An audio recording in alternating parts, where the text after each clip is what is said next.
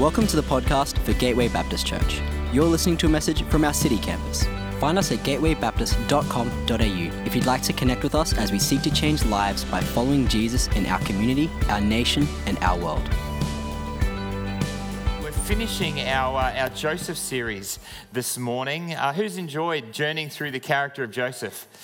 It's been good. If you missed out or if you've missed the booklets, feel free to grab one of the life group booklets. It'll be the last Sunday it's out, and you can catch up. But it's been great just to journey through the life of the character of Joseph and to jump into a story, jump into a narrative, and journey through his story. And his story is connected to a much larger, greater story. It's the story of the people of Israel.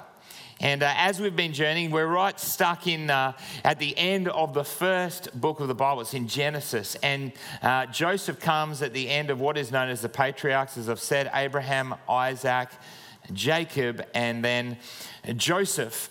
And Joseph finds himself in the midst of a story, and it's a much greater story that we can look into, we can investigate, but it's also something that we're invited into.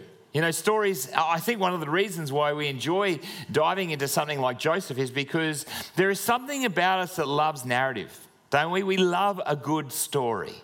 Because there is something about a story that we can identify with. You've probably heard me quote before Alistair McIntyre, who writes this about stories and about the human heart, our personhood. He says, man or humanity in his actions and practice as well as in his fictions is essentially a storytelling animal. He is not essentially, but becomes through his history, a teller of stories that aspire to truth. I can only answer the question, what am I to do, if I can answer the prior question of what story or stories do I find myself a part. We're all part of a story, and these stories that we find ourselves in, that we identify with, shape who we are. They inform and shape the bigger questions of life, like what am I to do? The who am I question is embedded in the story that we find ourselves in. You're part of a story. You're part of a narrative. You're part of a bigger narrative. You and I tell ourselves stories. The things that we believe about ourselves, the stories that we believe about ourselves are incredibly important because they shape who we are. And the Bible is full of these stories, and it's a wonderful thing. We read in the Old Testament, as we have been over these past few weeks, we read these stories of characters, of history, that are wonderful, that speak of humans in all their goodness and all their brokenness as they journey. And then we continue to go through the Old Testament. We see the culmination of the story being revealed in the New Testament. And again, we see Jesus come. It's the story of God stepping down from heaven to earth. And Jesus himself understands the power of story and the way in which we as humans engage with story by telling stories. Jesus is the master storyteller. And as he tells stories, you can see people getting involved, getting drawn in. There's something about stories where we find ourselves identifying with characters. Do you find that? I think that's why we love going to movies, why we love getting engrossed in books, is because there is something about them that we identify with. We have this way of placing ourselves in the story. You know, on Friday nights, often in the Circum home, we have pizza and we'll watch a movie. And so the kids will choose a movie, often on Disney or on one of those channels, and we watch a movie together. And it can be a bit of a painful process at times because three of our kids are okay with, you know, most of the Disney cartoons, that kind of thing. But Maddie cannot deal with tension in any way, shape or form. And so she has a selection list of about 3 movies. She can watch 3, and that's it. If there's anything outside of those 3 movies, it's drama because she can't deal with the tension. She can't deal with anything that would just cause her any form of angst. And sometimes we just have to overrule and say, I'm sorry, Maddie, but we can't have Ice Age again. We just can't do it. And so we select a movie, and when we're sitting down, Maddie will often bury her head into my side as I'm sitting on the couch, and she'll wriggle around because she just cannot. The pillow will be over her head. She will lose because it's just getting too tense. And there are two questions that Maddie asks often during these movies. First one, Dad, is that the good person? Is that the goodie? Is that the good? Are they safe? And the second question is, Dad, are they the baddie? Are they the bad guy? And I actually think that those two questions are often the questions that we ask when we come to the Bible. Often as we try and identify ourselves in the stories that we read, in the stories of the Bible, where we come with this question, who's good and who's bad? And then we make this step. We identify ourselves with the good person often. And we think, that would be what I would be like. I'm that kind of. It's like when we watch movies, right? We want to see the hero win because we identify with the goodie, the good person. I actually think it's a wrong way of reading story. Because the truth and reality is, as we go through the Bible, we see that there is both the capacity for good and evil within the same person. We are created in the image of God. There is something good in us, but there is also something broken in us and fallen in us.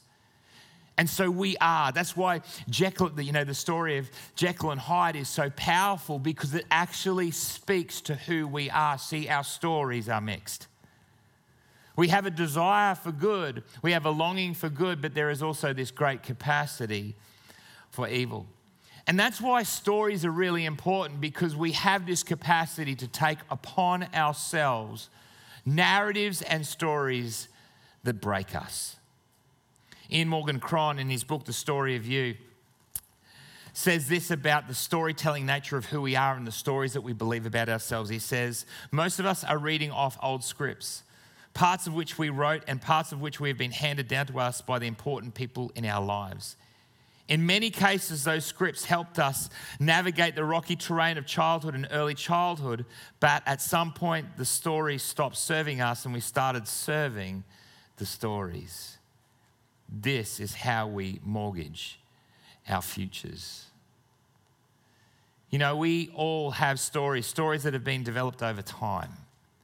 Narratives and scripts that have been shaped when we were kids growing up.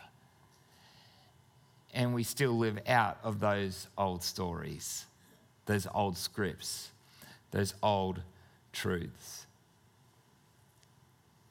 There is something about the narrative and the story that we read when we come to the Bible that we need to allow God to speak into our hearts, that we mustn't individualize them, because there's a freshness. Yes, we identify with the characters, but we can identify them in all their goodness and all their messiness. Because that is the truth of humanity. But we also need to acknowledge, as we land this series, that there is also a greater story that we've been invited into that redeems our scripts, that redeems our narrative. And the big idea that I'd love for us to land in, and I'd love to land this story, is this: that God will redeem your story if you're willing to receive it, to receive a new story. God will redeem your story if you're willing to accept it. And we're going to dive into this last, and we're going to bounce around these last few chapters in Jacob as kind of the writer tries to tie everything together, because there are some things that we learn about how God works in the world and how God works in people's lives. And there are three characters. We're going to do a really quick character study on three personalities: Jacob, Pharaoh, and Joseph, as we land this story. So if you've got your Bible, We're going to turn to Genesis chapter 48. And if you do have a Bible, digital or paper, do have it open. It will be helpful for you as we jump in. And here's the first big thing. This is the thing we learn from Jacob as we dive into this part of the story. There is great power in blessing. There is great power in blessing. Genesis 48, starting at verse 8, words are on the screen behind me. Here we go. When Israel, who's Israel? Israel is Jacob. Jacob gets a new name. He gets the name Israel, which, as we know, will become the name of the nation. Israel. When Israel saw the sons of Joseph, so his grandsons, he asked, "Who are these?" Now, just give you a context now. Jacob has come back, who has come to Egypt, because as we remember, we landed, Joseph is now second in command over Egypt, the greatest empire in the world at that time. Significant power, his family is with him. Jacob has come and joined him in Egypt. "They are the sons God has given me," Joseph said to his father. Then Israel said, "Bring them to me so I may bless them." Now Israel's eyes were failing because of old age, and he could hardly see. So Joseph brought his sons close to him, and his father kissed them and embraced them. Israel said to Joseph, "I never expected to see your face again, and now God has allowed me to see your children too." You have this great grandfather moment. Then Joseph removed them from Israel's knees and bowed down with his face to the ground. And Joseph took both of them, Ephraim on his right towards Israel's left hand, and Manasseh on his left towards Israel's right hand, and he brought them close to him. But Israel reached out his right hand and put it on Ephraim's head, though he was the younger, and crossed his arms. He put his left hand on Manasseh's head, even though Manasseh was the firstborn. Then he blessed Joseph and said, "May the God before whom my fathers Abraham and Isaac walked faithfully, the God who has been my shepherd all my life to this day, the angel who has delivered me from all harm, may he bless these boys. May they be called by my name and the names of my fathers Abraham and Isaac, and may they increase greatly on the earth." This whole idea of blessing is a significant theme throughout Scripture, and particularly in Genesis. Remember how I spoke about there are certain words which are hyperlinked.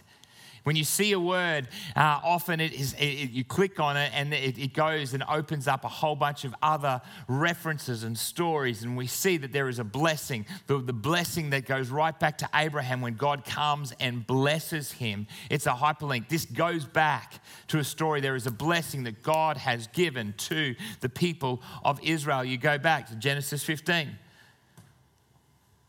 Abraham blesses Isaac. In Genesis 27, we see Isaac blesses Jacob. Now, let me pause there just for a moment. It's really interesting. Did you pick up that nuance? When Jacob has his grandsons with him, he blesses the younger he blesses the younger ahead of the older. There's something going on here deep for Jacob.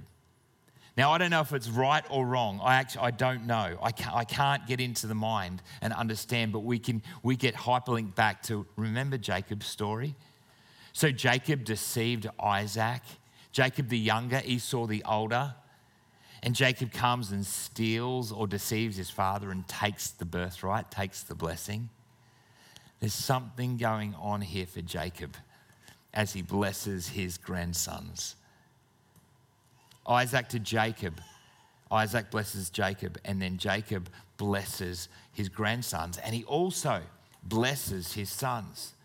I'm not going to go through all of it now, but in Genesis chapter 49, Jacob, understanding again the power of story, understanding the story, and we see it here. May the God who before my fathers walk faithfully. So he's anchoring the blessing in his story. He's anchoring what he's saying to his son Joseph and to his grandsons. He's anchoring it in the broader story, the bigger narrative that they are all part of. He then goes on in chapter 49 to bless his sons. And you can read this. There are some random blessings. In fact, I'm not even sure they're blessings. I think they're supposed to be. I think it's titled, But I mean, you read through. Some are nice. He says to Reuben, you are my firstborn. That's nice. He says to Simeon and Levi, they are brothers. Their swords are weapons of violence. That's what he speaks over Simeon and Levi. Judah, your brothers will praise you. Zebulun, you will live by the seashore. That's a nice one, isn't it? Issachar is a raw-boned donkey. I'm not quite sure that. I'm not sure how to take that. Dan will provide justice for his people. Dan will be a snake by the roadside. If I was Dan, I'd go, thanks, Dad. I'm not sure how to take that. Is that a live snake or a dead snake? Gad will be attacked by a band of raiders. Asher's food will be rich. I'd like to be Asher. That sounds good. Naphtali is a doe set free. Joseph is a fruitful vine. And Benjamin is a ravenous wolf. These were the words that we get. Now, I unpack that. Prophetic words, obviously significant. But Jacob understands the power of speaking words over his sons and his grandsons. We know that there is something powerful about words. We know there's something powerful about words that we speak. We know there's something powerful about the words that for those who are parents, grandparents here in this room, you know how powerful it is, the words that you speak over your kids. I'm so aware of it. I'm sure you're aware for all of us, you can remember words that have been spoken over you by your father or your mother or your grandparents or from somebody else. There are words that are spoken in and over our lives that stick with us forever. And so often these words that have been planted, maybe that go right back to 3, 4, 5 years of age, these words go deep and they shape our story, as Ian Morgan Cron said. The expectations or whatever it is, they go so deep. They may be blessings or they may be curses, but they shape our story. And we create a framework, a narrative based on the words and actions of others. And we live our story out of the narrative that we believe, out of the words that have been spoken over our lives. Words have power. Blessing has power. Jacob understood in a profound way the power of words and how they shape our story. I'm here to encourage you. Maybe there are words that have gone incredibly deep for you. They have for me. Words were spoken to me as a child and as a teenager that went incredibly deep, that tore very deep for me. And there's been a journey for me working through, and maybe that's true for you as well. Here's the wonderful news, is that God redeems, God restores. God can replace the words that have been spoken over our life. I love this, the whole idea, this whole truth that the Word became flesh, that we read in John chapter 1, and made his presence amongst us. That there is another word, that word is God, that Jesus stepped down from heaven to earth, the Logos. As John says in John chapter 1, the Word became flesh and dwelt amongst us. It's the Word that came down that redeems us, that sets us free, that brings us life, that takes away the curse. Jesus became the Word, and then Jesus became the curse in order that we may receive his blessing.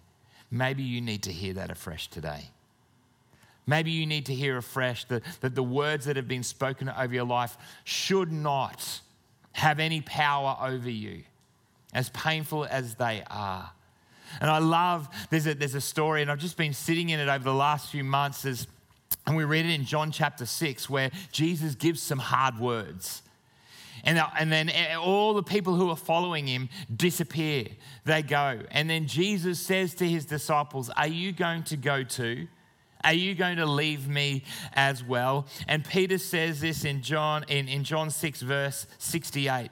Simon Peter answered him, Lord, to whom shall we go?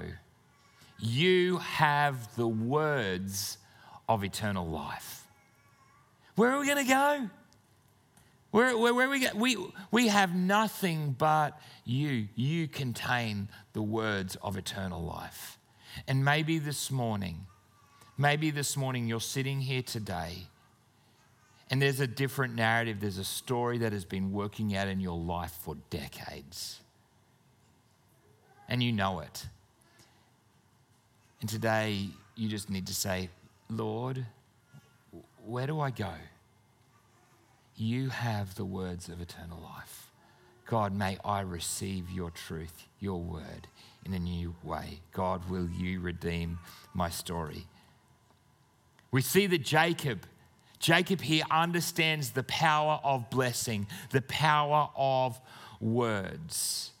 And we too are invited to live under that blessing. The fulfillment of Israel is in Christ. He brings us blessing, but it must be received. That's the next step. As you're sitting here, as we sit here, you've got to receive the words of eternal life. You need to receive the truth of his word, and it is received through humility. I love, there's a little part that gets missed in this story, and it's actually something that happens in an encounter with Jacob and with Pharaoh. Pharaoh here, something to learn from Pharaoh. Who would have thought in Genesis? We read in Genesis 47 this little short story. Then Joseph brought his father Jacob in, so they're now in Egypt, and presented him before Pharaoh. After Jacob blessed Pharaoh, Pharaoh asked him, how old are you? How old are you? And then Jacob said to Pharaoh, let me read this part. The years of my pilgrimage are 130. My years have been few and difficult, and they do not equal the years of the pilgrimage of my fathers. Then Jacob blessed Pharaoh and went out from his presence. Jacob blessed again. So Jacob's on this blessing kind of mission. He blesses Pharaoh. But here's the thing. This is why this story just stands out to me. Just imagine for a moment. Let's get the context. Pharaoh is the leader of the greatest empire in the known world at that time. And they are seen as a bastion of light for all the nations surrounding Egypt. Why? Because of Joseph's plan coming up with the 7 years of good years before the 7 years of bad years. Here is a man of great power. So here, you've got Pharaoh on one side. And then you see Jacob walk in, this wanderer in the wilderness, this shepherd in the desert who's run out of food. And Joseph gives Jacob access, and obviously Pharaoh would have had great respect for Joseph. And so he allows Jacob to come into the courts. You can imagine the scene there in the palace or whatever it was there in Egypt. And there stands this shepherd man, old 130-year-old man, shepherd before the king, before the Pharaoh. And Pharaoh, rather than treating Jacob, even cordially, or even, just as some kind of lower servant, invites Jacob to speak a blessing over his life. To me, when I read that, there's something powerful about that. That is an incredible posture of humility from Pharaoh. God wants to speak blessing over our lives, and God wants to bless us through others. But I reckon we miss out on the blessing so often because of our own pride, our own inability to receive blessing. There's two ways this works out. Firstly, we don't receive the blessing because we don't want to submit to a greater power. We don't want to submit. Sorry, that's probably the wrong way of saying it. We don't want to submit to anyone. Because to submit or to put yourself under or to receive a blessing kind of implies you need a blessing. And so often we walk and go, I'm okay. Oh, I mean, thanks, but I don't need a blessing. I'm all good, thanks. I've got my life sorted. We actually reject the blessing. We don't look for it. We don't receive it because we're self-sustainable. There's a pride about us. We're not humble. But there's another reason why we don't receive blessing, and it's almost the opposite, but it's the same thing. It's a false humility, which is a pride as well. It's an insecurity that says, oh no, I could never receive that blessing. Do you ever find yourself when someone lauds you or thanks you or bigs you up, says, hey, you're amazing at this. And do you ever find yourself going, oh, no, it wasn't, no, it's not me. It's not it's not that good. And you come up with all these. So we all often do it. And we kind of think that we're being humble, but actually what we're doing is we're dismissing the gifts that God has placed on our life. And we're rejecting the blessing. We're rejecting the affirmation that God has for each of us. It's a false humility, which is actually a pride, and we actually reject the blessing. I want to ask you, are you missing out on the blessing of God? Are you missing out on the affirmation and the blessing of God from himself, through his word, through Christ, or through others because of your pride? Now, God wants to speak to us, and so often because of our own posture, we don't receive it. Why? Maybe the person's speaking's too young. They're younger than you. They're not as experienced as you, or you don't see them as valuable, whatever it is. Now, I remember ages ago, I just finished my theology degree in the UK, and two of my brothers came over and we did a Europe trip. And my brother Dan, who I can't remember how much older than, I think I'm 6 years older than Dan. 7, thanks, Megan. That's good. I'd been away from home for 3-4 years. And so I didn't really know Dan too well as a grown-up guy, but he'd graduated from school. And he came over, and I think he was doing his degree. And I saw Dan as still just this young kid. And I remember, I've got a photo of it here. It's probably not great resolution, but we were that was us just traveling around Europe, and I remember having some conversations with Dan in the car, and I treated him with contempt because here I was, I just finished my theology degree, and he was just some young punk who didn't know too much, but actually he was an incredibly thoughtful guy who studied the Bible deeply. He's now a pastor. And I remember him and my spirit being challenged as he spoke to me, as he encouraged me, as he opened my eyes to the Bible in new ways as we drove the autobahns of Germany. And I had to come and before God humbly and say, God, forgive me for my pride. I just wonder whether we are missing out on what others have to say to us. The blessing with that, because we're too proud. There is something wonderful in a blessing. There's great power in blessing, and we receive it through humility. And here's the good news. It's made available to all. The blessing is for every one of us, and this is what we see in the life of Joseph. Genesis 50. Let me read this. When Joseph's brothers saw, this is verse 15, Genesis 50, verse 15. When Joseph's brothers saw that their father was dead, they said, what if Joseph holds a grudge against us and pays us back for all the wrongs we did to him? So they sent word to Joseph saying, your father left these instructions before he died. This is what you are to say to Joseph. I ask you to forgive your brothers in the sins and the wrongs they committed in treating you so badly. Now please forgive the sins of the servants of the God your father. When their message came back to him, Joseph wept. This is the great reconnection moment, the restoration moment. His brothers then came and threw themselves down before him. We are your slaves, they said. Quick side note here. If you want to go and look at the economic policies of Joseph, Joseph was incredible in one side of things, but he also set up the nation of Israel for failure. He actually set up a taxation system and a slavery system in Egypt that 400 years later led to the Hebrew nation, the people of Israel, being enslaved. Side note. Good people don't always do great things, including Joseph. Verse 19, but Joseph said to them, don't be afraid. Am I in the place of God? You intended to harm me, but God intended it for good to accomplish what is now being done, the saving of many lives. So then don't be afraid. I'll provide for you and your children. And he reassured them and spoke kindly to them.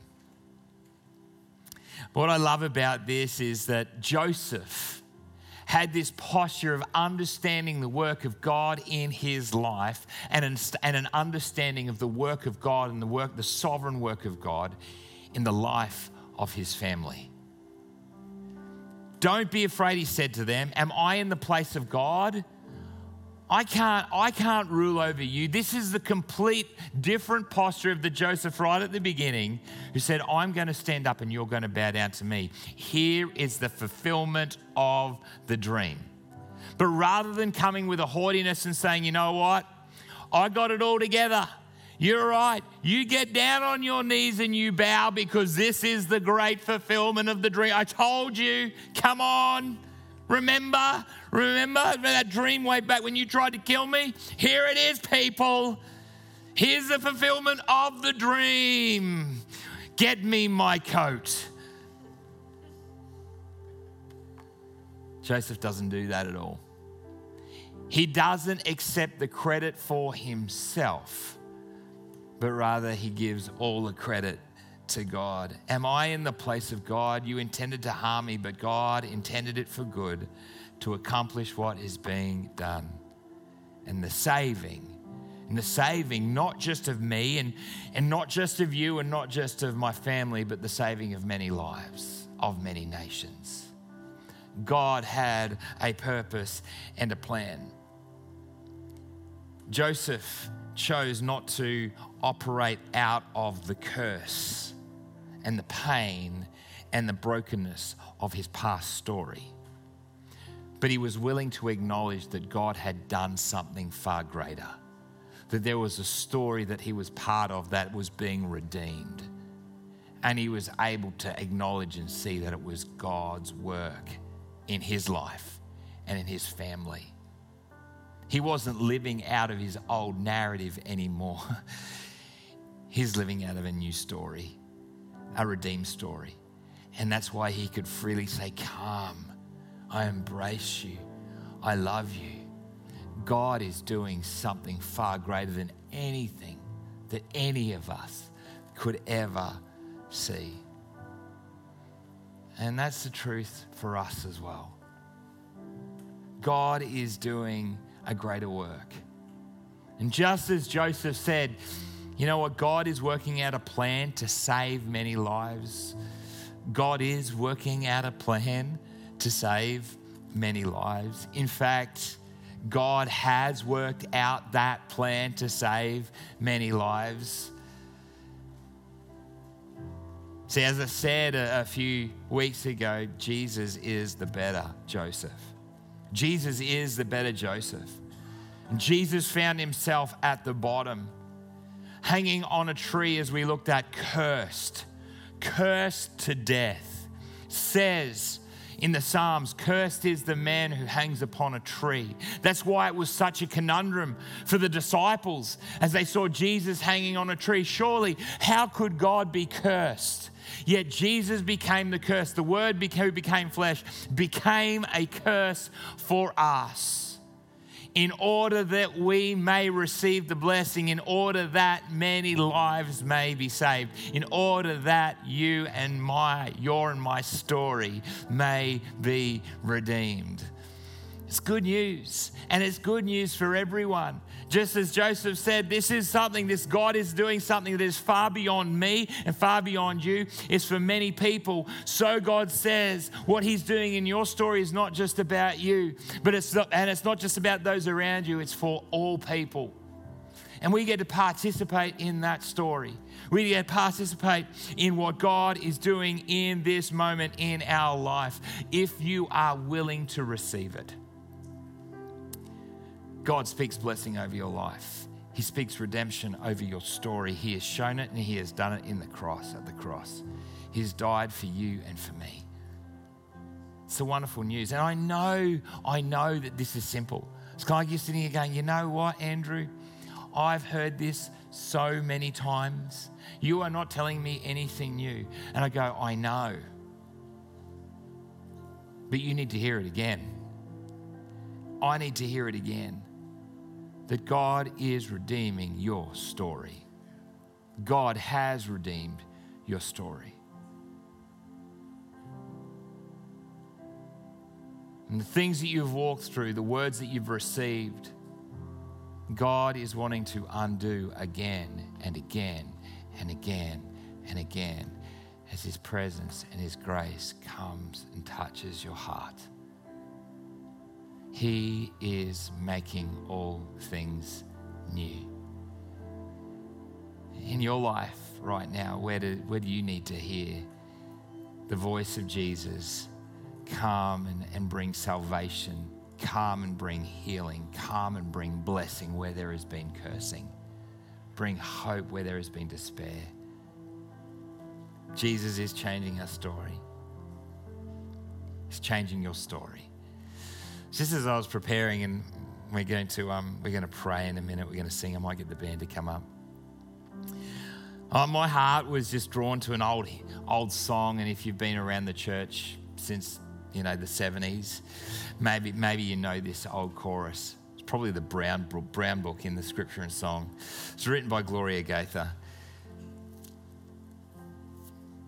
And it's a simple chorus, and it goes like this. Something beautiful, something good. All my confusion he understood. All I had to offer him was brokenness and strife, but he made something beautiful of my life. And maybe you need to receive that afresh today. Something beautiful, something good. All my confusion he understood. All I had to offer him was brokenness and strife, but he made something beautiful of my life. God is rewriting your story. He wants to rewrite your story. It takes humility. It takes humility. Like Pharaoh, to be able to say, there is a greater power. There is someone who restores, redeems, and renews it. And I can't fix myself. It's humility. But as we receive his words of life, as we receive his words of grace, as we receive his blessing afresh and anew, he can renew, redeem, change your story. If you want that this morning, you want to receive that this morning, I wonder if we can stand in this place. Hey, I reckon this is for all of us this morning. We're gonna sing a song, Waymaker, as God can make a way. Just for these few moments as the band lead us, to just invite space, just for you just to calm. And it's almost like bringing your highlight reel, or bringing your life, that you can imagine, the reel of your life, the movie of your life, your story. And just as you just say, God, what still weighs? God, where do you just need to rewrite? What do you need to wipe? What's part of the story that I'm still living out that you need to redeem and renew? We hope you've been blessed by this message.